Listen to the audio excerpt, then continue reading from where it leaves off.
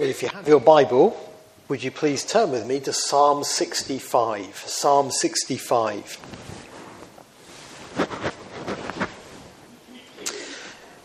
Another harvest psalm, perhaps the greatest of all.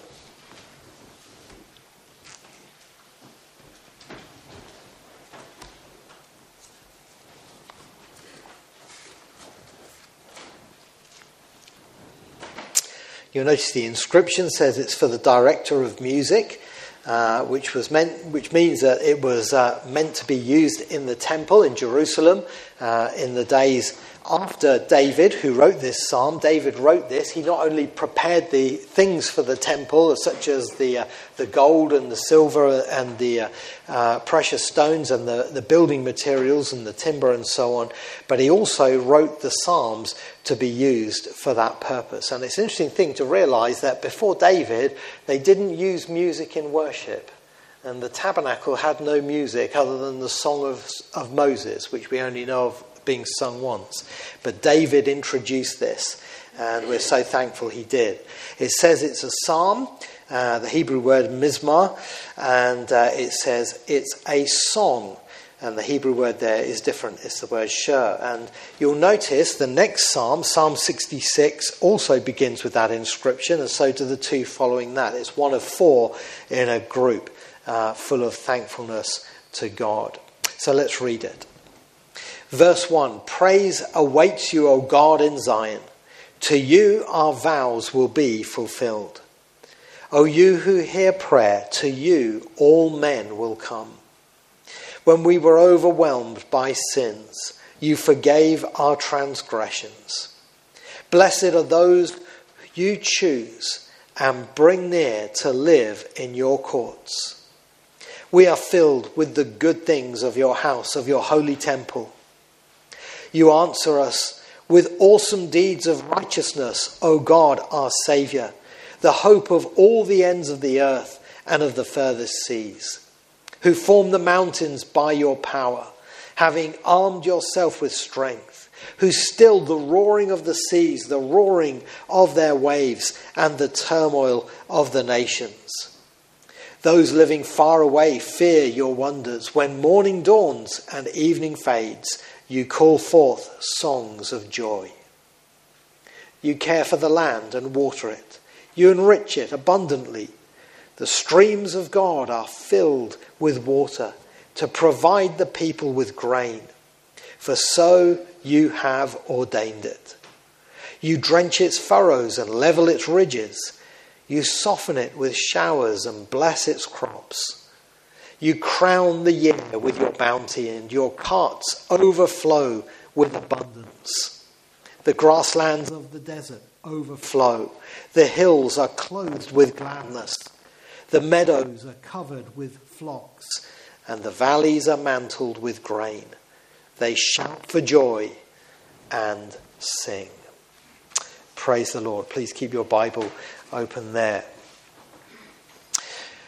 Last week we had a visiting speaker, Eduardo, from Peru, and it was a great message he brought us. And of course, this is the country of Peru in South America. But you'll notice there's a place in Peru which is, I think it's about 400 or 500 miles south of Lima, which is called Nazca. And in Nazca, you find a huge desert plain that has massive geoglyphs, as they're called, on the plain. Now, a geoglyph for an Englishman is something like the White Horse. You know, we've got the White Horse at Devizes, and there's one at Berkshire and others. It's a big picture on the ground. And there's massive geoglyphs in the middle of the desert here at Nazca. And they're about 500 years old. They were made by the Nazca people who lived in this desert. And you can only really appreciate them if you get up high enough to see them, because they are so huge. Some of these have lines that go 12 kilometers long. They cover an area of hundreds and hundreds. I think it's about 450 square kilometres. And there's not just one or two, there's loads and loads of them. And they keep discovering more that have been covered over by the desert. It's absolutely the stuff of legends. But the big question is, why are they there? Why are they there? Well, there's no shortage of conspiracies about this, whether it's aliens or something like that. But one of the more sensible theories has been this, that they were written by the Nazca people calling out for an end to the drought that made the desert that they were in. And there is a river nearby, the Rio Grande, and they were asking for rain to bring an end to this drought. And it was a plea to the gods that they worshipped, the false gods they worshipped, to send the rain. Sadly, the rain never came, and the desert stayed a desert. But it's not the only country to have something like that. If you go to the South Pacific, there's an island there called Pentecost Island. Now, that's a good name for a Christian, isn't it? But it's not a very Christian island, I'm afraid. It's still in its pagan religions. And you'll find there the native people, who are very primitive people, they build huge scaffolds, 75 feet tall. And then they climb to the top, the young men, they tie vines, not bungee ropes, this is not bungee jumping, they tie vines to their hands, so their hands are bound, and they tie their feet together, and they tie a vine, and they jump off the top, and the goal is to hit the soft earth with their head. Many of these people die doing that. And their mothers and their sisters are all gathered at the bottom praying to the gods to spare the lives of their children. But they're doing it because they believe if they can succeed in doing this and surviving, the gods will send them rain. When I saw all these things, I thought to myself, what a contrast we have in the Bible. The true God, how gracious he is. There's nothing as vile as those pagan things, is there? Nothing so awful as those things having to be done. The God of the Bible is a God who sends rain to his people and blesses it to them in answer of prayer. Like we read about Elijah in James chapter 5 verse 17. Elijah was a man just like us. He prayed earnestly that it would not rain, and it did not rain on the land for 3.5 years. Again he prayed, and the heavens gave rain, and the earth produced its crops. So God in the Bible gives rain in answer to prayer. And that was the occasion, we believe, for this particular psalm being written. You'll notice there's a mention of prayer in verse 2. O you who hear prayer, to you all men will come. In verse 5 it says, you answer us with awesome deeds of righteousness, O God our Saviour. And then down in verse 9 we get to the heart of the psalm where it says, you care for the land and water it. And we believe David wrote this psalm, Psalm 65, to be a praise psalm to God for sending the rain in a time when it was needed at harvest. And so David was calling forth for praise to God for this. The opening verse 1 says, praise awaits you, O God, in Zion. And David was saying, with the temple, when it's built, we're going to praise you when this temple is built. That praise is going to be there for you in Jerusalem. We're going to praise you for what you have done in Zion. In the Hebrew, the word awaits there can also be translated, it's silent. And it can be translated, praise is silent for you, O God. Now, some people question that. What do you mean praise is silent? But I want to tell you this. If you've never felt the need to be silent in the presence of a holy God, then you haven't really experienced reverence. In Revelation chapter 8, we're told there's silence in heaven for half an hour. People are awed at God and his greatness. And David is saying, when we consider what you've done, Lord, there's praise for you in Zion. And to you our vows will be fulfilled. Our harvest offerings will be brought as God commanded in the law. And in fact, this psalm was probably prescribed to be used at the feast of Israel called Yom Kippur, the Day of Atonement. And here's a funny thing for you. Today's the Day of Atonement. And we're using this psalm for our harvest service for the very reason it was written on the day of the year that it was meant to be written. Because that was the day the priest went into the temple and was received by God. And you see in verse 4, blessed are those you choose, or the King James says, blessed is the man you choose and cause to come near, bring near to live in your courts, the temple, and bringing forth God the sacrifice of praise. So it was to be brought on the Day of Atonement ahead of the next festival, which is the Feast of Tabernacles in 7 days' time, which will be a harvest festival of thanksgiving to God. And in 7 days' time, a harvest festival to God. So what a psalm of praise it is. And Scroggie, the great Bible commentator, said it's the most perfect harvest song ever written. And I agree. And I think that's why we should use it this morning for our worship. Because what we see David praises God for in this psalm is three things. He gives praise for God's grace in verses 1 to 4, for God's greatness in verses 5 to 8, and for God's generosity in verses 9 to 13. It's a psalm that falls into three groups. It starts off in the courts of the temple. Then it goes to the coast. And we talk about the sea and the power of the sea and God's power over the sea. And then we go to the cornfields at the end and we see God's blessing in the harvest. It presents God as the Redeemer. It presents God as the Creator.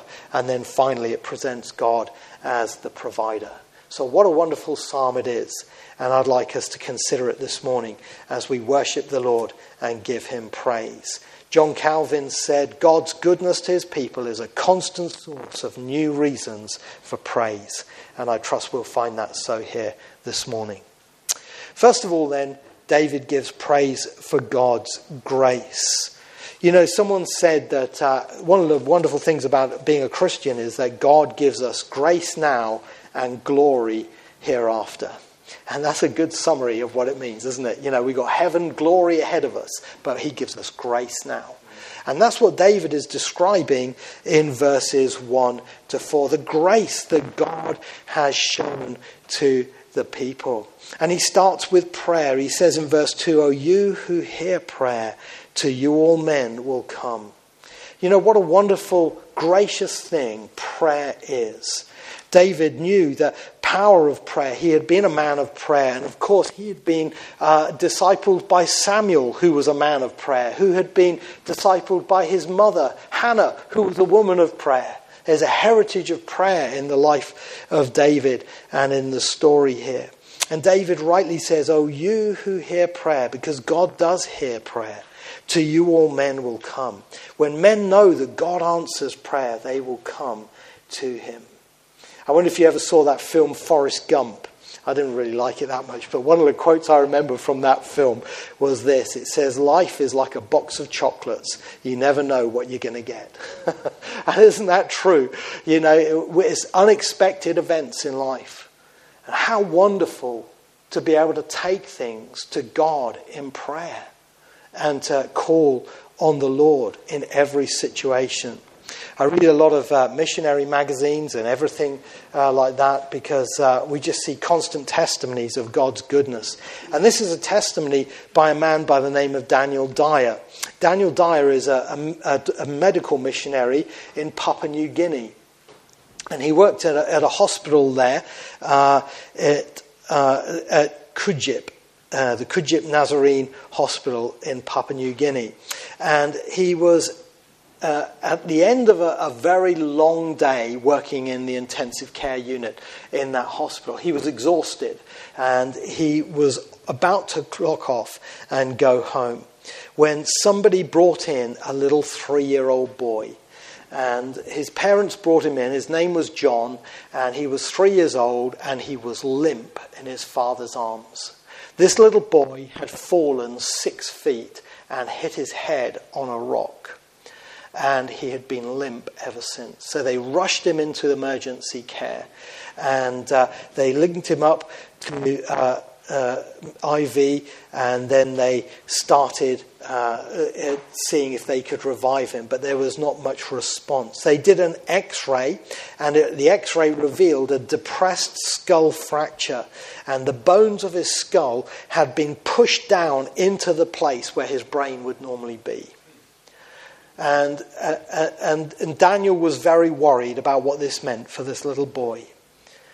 And he said this in the testimony I read. He said, "We tried a few interventions to decrease the pressure on John's brain, but discouragement weighed heavy on my shoulders. Without much hope, I gathered the family together to let them know my concern for his prognosis. When I offered to pray, they were thankful and full of faith, more than I felt capable of at that moment. With a heavy heart, I walked home. I prayed for John again as I went to bed, entrusting his life into the hands of the great physician. The next day, I braced myself for the worst. But to my amazement, John was sitting up in bed and eating. The following day, John was walking, and the day after that, he left the hospital with his family. We truly serve an awesome God." It's just a beautiful testimony, isn't it? And it's what David's thanking God for. You know, God hears prayer, so people will come to him. No wonder D.L. Moody said, "Be careful for nothing, prayerful for everything, and thankful for anything." God does it. But his grace also goes beyond prayer to the greatest need we have, which is pardon. You'll notice in verse 3, he says, "When we were overwhelmed by sins, you forgave our transgressions." And David here is speaking here of the deepest need that man has, and that is the need for the forgiveness of his sins. The word transgression means to break God's law. And if you were to break the speed limit in our country, you would be transgressing the highway code. And that's basically what sin is. It's to break God's holy laws. Sin is lawlessness, says 1 John. And David says we've done that. And we were overwhelmed by our sins. The word sins there is actually the word iniquities. It means our crookedness as well. How can we be like this? You know, and you feel the depth of your sin and you feel so bad about what you're like. How can I be so perverse? How can I be so sinful with what I've done wrong? And David says, when we were overwhelmed by our sins, you forgave our transgressions. You know, to us, our sins were too big. It was insurmountable. How could God ever forgive me what I've done? But David says, when we felt like that, you forgave us. That's the greatest grace, the greatest grace. The hymn writer said, "Oh, faithful God, thanks be to thee, who dost forgive iniquity." And this is the message of hope we have to share with the world today. There is a God who's so gracious. He not only answers our prayers when we come to him in Jesus' name, but he forgives sins. And we need that. You see, if I can just use children's pictures to get it across. Okay, man is separated from God. Because of Adam's sin in the Garden of Eden, we've been cut off from God. And our own sins have made it impossible for us to get to heaven and get to God when we die. We would instead go to hell. But here's the good news. The Lord Jesus Christ came and died on the cross to make a way back to God. So we don't have to go to hell. We can go to heaven instead. And when Jesus died on the cross, he took our sins for us. And it was laid on him, the things that we have done wrong. And he was our substitute. And he took our punishment on the cross when he died. And when he rose again, he died so that he rose again so we could have eternal life. And now all we have to do is, as it were, walk across the bridge in faith. We come to God and we say, I receive Christ as my Saviour and Lord. I ask you to forgive me. Come into my life. And God will cleanse our sins and give us eternal life. That's God's grace, friends. And it's available to you today. But David also praised God for his presence as well, because it doesn't just end when we're forgiven. He says in verse 4, "Blessed are those you choose and bring near to live in your courts. We are filled with the good things of your house, of your holy temple." You know, when we become believers, the Lord brings us near to himself. Just like that priest who's brought into the temple to worship God. So God brings us near. I love what F.B. Meyer said. He said, "Knowing myself, God would have to bring me." And that's what he does, doesn't he? He brings us by his grace to himself. And we come near to him. And we have a life now living, as it were, in the courts. You know, it's a fascinating thing. I really encourage you, if you're a Christian, to study the temple. Because when you think about it, the temple is so much at the heart of the Old Testament. You'll understand more of the Bible if you really study the temple and what it was like. And Google some pictures. There's a great app you can get as well, I can let you know about, which will take you on a 3D guided tour around the temple. It's fascinating. But it will show you that on the side of the temple where the sanctuary was, there were buildings called chambers for the priests. And that's where the priests were able to live. 3 tiers tall. And they were those who lived near God's courts where they could serve. Well, this is what our Father does for us. We live near him. In fact, so near we're one with him. His Spirit comes inside us and we become his temple and he lives in us. It's wonderful. And as David says, we're filled with the good things of your house, of your holy temple. Just as the priests were able to feed on the sacrificial meat and receive the food for the offerings, partly for themselves as well as some offered directly for God, they were satisfied with the good things of God's house. And God satisfied us as well with his blessings. So I want to tell you today, we need to praise God for his grace before we begin anywhere else. Praise God for answering prayer. Have you had some awesome answers to prayer? Some wonderful answers to prayer? Listen, share them. Share them. After the fellowship and the morning service, you know what a lot of people do? The first thing they do, they start talking about the weather. Why not turn around, say someone next to you or behind you, "Let me tell you what the Lord has done for me." And talk about him. Tell about his answers to prayer in your life, what he has done. Share those wonderful works of grace. The pardon you've received. Praise God for it if you've come to know Christ as your Saviour. And if you haven't, do so. And the presence that we enjoyed, let's give thanks and praise for that this morning as well. But moving on, we come to the subject of God's greatness. And this is another thing to praise the Lord for.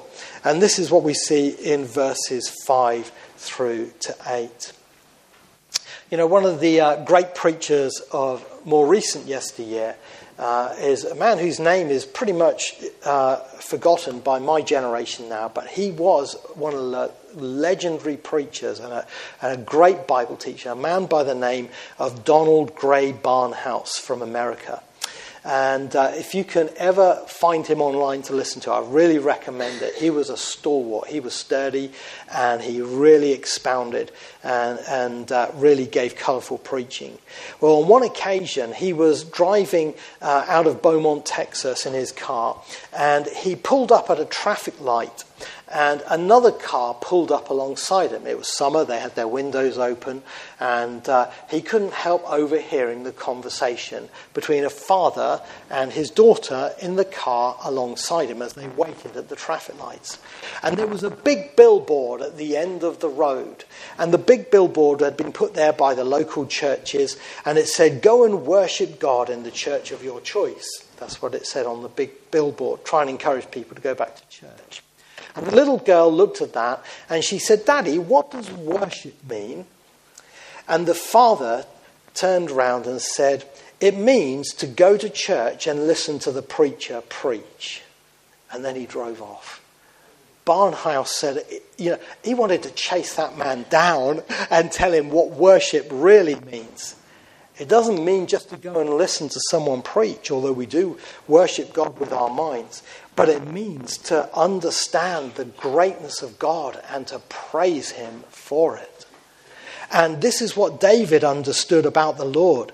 He understood we need to worship God for who he is, his greatness. And he lists here the mighty acts of God. Again, coming back to that matter of prayer, you answer us with awesome deeds of righteousness, O God our Saviour. The word awesome there is the word for terrible. You know, sometimes there's things, we say things like this, you know, it was so good, it was frightening.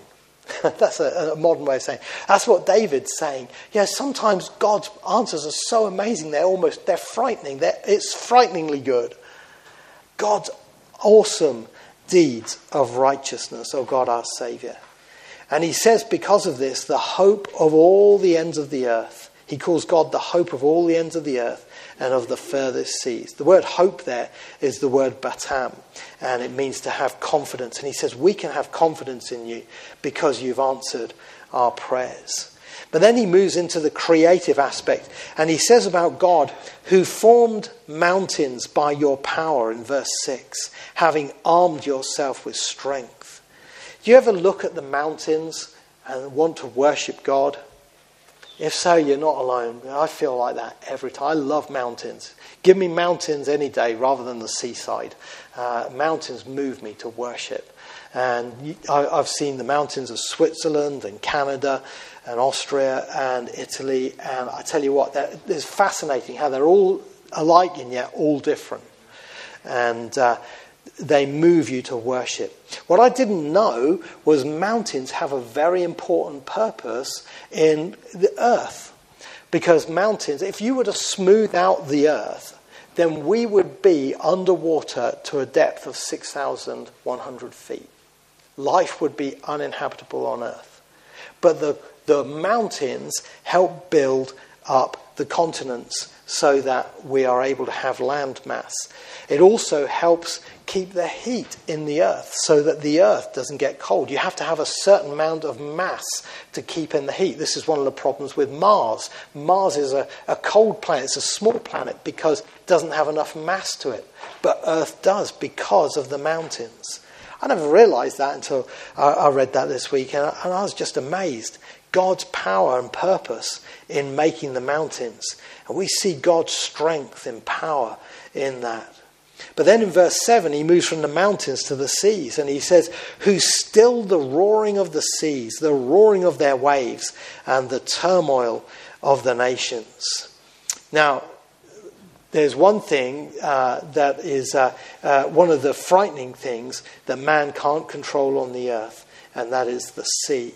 And every time we have a tsunami, we're humbled, aren't we, by the terrifying power of the sea. But David says here about God that he stilled the roaring of the seas and the roaring of the waves. Now, at what point did God do that? Well, we could argue perhaps it was the dividing of the sea, the Red Sea, for the children of Israel to leave Egypt. But I think David's speaking prophetically here of God the Son coming. And in the New Testament, the Lord Jesus stood up on the Lake of Galilee on a boat and said, peace, be still. And they all went calm at his command. That's the power of our God, to still the seas. And if he can still the seas, he can still the nations, which the Bible likens to the angry waves in so many places of Scripture. I can give you a long list, but even if you just think of Daniel's dream in Daniel 7, he sees the nations churned up like the seas and these beasts coming out of it. But he says, the roaring of the waves and the turmoil of the nations. And God can bring peace among the nations in his power. And one day in the future, when the Prince of Peace comes, we're going to see him do that. Just as the Lord Jesus Christ was able to walk through a mob that was trying to kill him, he will bring peace to the world by his power, just like stilling the waters. But also he has power over people in verse 8. Those living far away fear your wonders. Where morning dawns and evening fades, you call forth songs of joy. And the amazing thing is, God doesn't just have power over the inanimate object he's created, but over people, the people who are spread out across the whole world.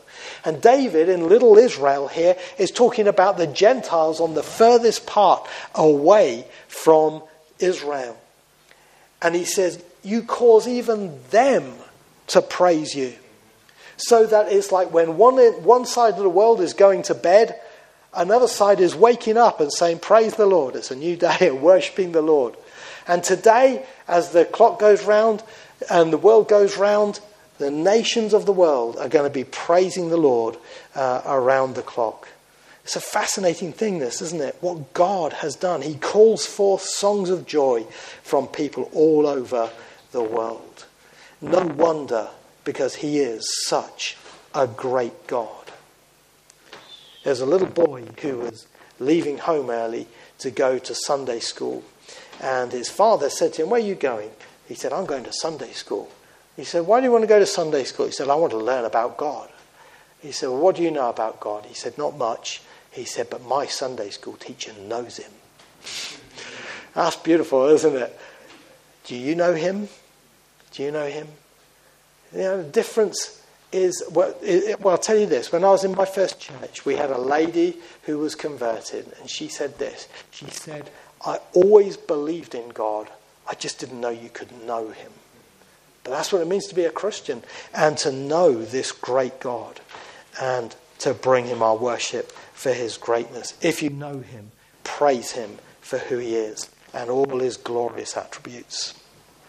And then thirdly, we see David praises God for his generosity. And we come to the harvest part of the psalm here in verse 9.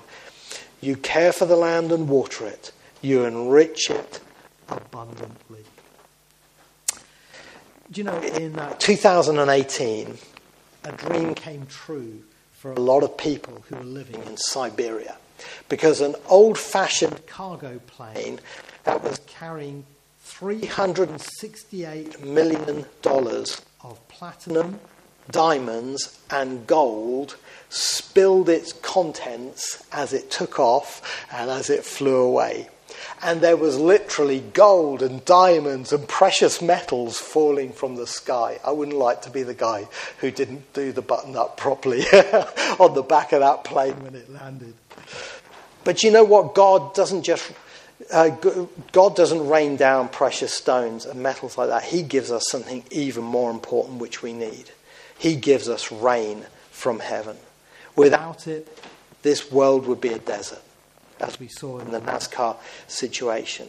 And so David says, you care for the land, you care for this land and water it and enrich it abundantly.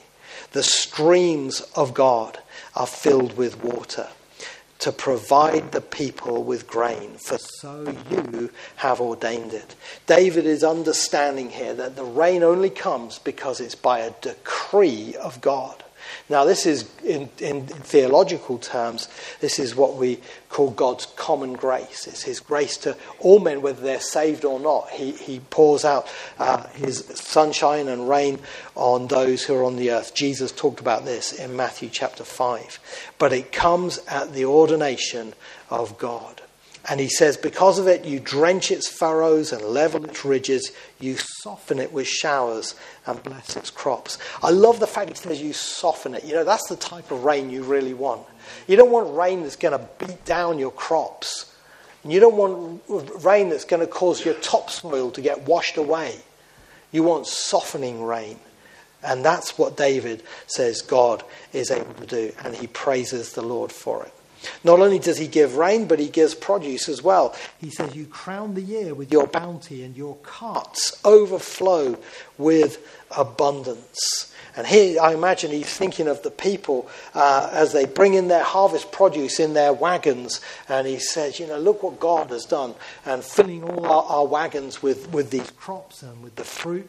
And then some of them would have brought them on their wagons to the tabernacle or the temple for the feast of first fruits to offer to God. You crown the year with your bounty.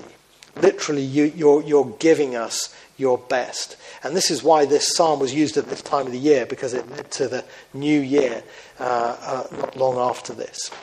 And then it says in verse 12 that the grasslands of the desert overflow and the hills are clothed with gladness.